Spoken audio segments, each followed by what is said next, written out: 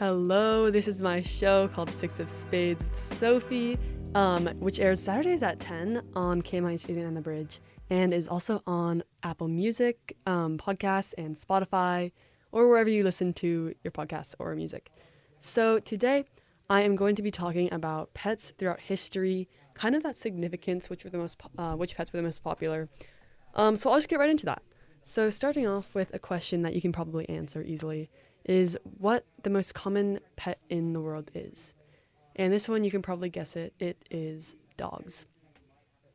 And okay, this doesn't seem surprising. I feel like almost everyone I know has a dog. So I'll just start 100 years back actually I guess 120 years, wow.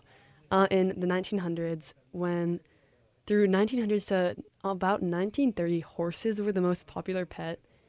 It's a presentist trap, really. I would say it makes sense of the time, obviously. Except I don't know if they would be considered pets, more of just like transportation means. I don't know when the car was invented, but yeah, this pretty much adds up. 1930s horses, and then in the 40s, it changed to rats. This one's kind of weird. Again, this is a presentist trap, but like rats, come on.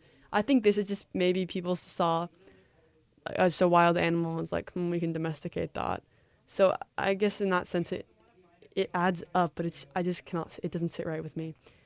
So it changed a lot through the 50s as well, switching from foals, I think I'm pronouncing that right, which is some sort of like chicken bird type thing, and also dogs. So it switched between foals and dogs in like through the 50s up until the 80s. This one, maybe this was like some sort of farming era because I just don't see how that adds up. And I'd also too, it's important to consider, are people considering like their livestock as pets? Because if that was the case, then I'm sure like chickens would be the most popular because that's the most easily not like breedable, but like the most common livestock and most easily to have in big quantities. So maybe foals was just that sort of thing. And also too, with switching between chickens and dogs, maybe it's like chickens, you need dogs to herd them. Some sort of that thing. And then also too, it's also important that they were still very popular animals as pets at the time.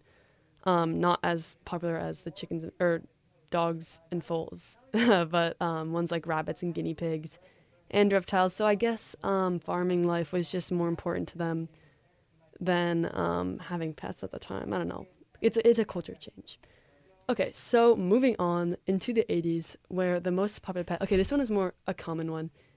I think it makes more sense. It was rabbits. Rabbits are still pretty common today, but I think this is okay. This is maybe when a cultural shift happened and people were like, okay, let's have real pets that we can like pet and aren't just like livestock. So yeah, rabbits coming. And two, I think they were, I don't know if this was the rise when there was like rabbit shows and that sort of stuff. And it still happens today, of course. But like having rabbits and showing them off, that look cool. So yeah, okay, moving on to the 90s. This one too just like seems like it would fit. It was mainly rabbits and lizards. Maybe it was just due to it being easier to obtain reptiles, because I see no other reason as to why people would like just want to have a reptile with them. I don't know. It's just like, what do you gain from that? But moving on, going to the 2000s, dogs became the most popular. No surprise there, quite frankly. And throughout the 2000s, up until pretty much today, it basically just switched between dogs and cats. And I too should mention that I think there always is that debate between which is better, dogs or cats. Oh, dogs can do this, cats can do this. But of course, I feel like dogs always kind of win. But maybe that's just because they're more popular right now. But it really does depend on, because, okay, if we're going into my future predictions for the next most popular pets, for like the 2030s era, I think that it's going to either switch to cats or switch to smaller animals. Maybe not like fish type animals, but like perhaps reptiles or hamsters. Something that is small and can be in smaller spaces just because, too, with this political climate, it seems as though houses are going to start getting smaller. People are not going to have space for like all their previous dogs and maybe even cats. So smaller animals, I'm going to call it, that is going to be the future.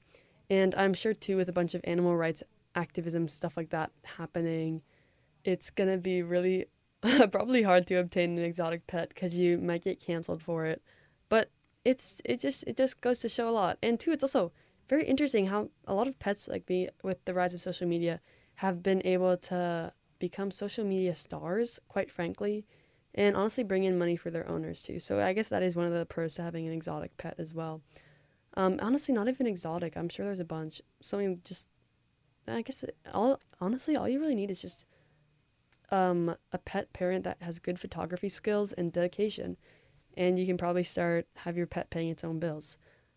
So to wrap up my this very quick show this week, I will also finally conclude it with my predictions for not just the near future, which I mentioned before, but the very far future of pets. So once we go to Mars, and probably what I believe will be discovering new life, new species, more animals that people will probably want to domesticate.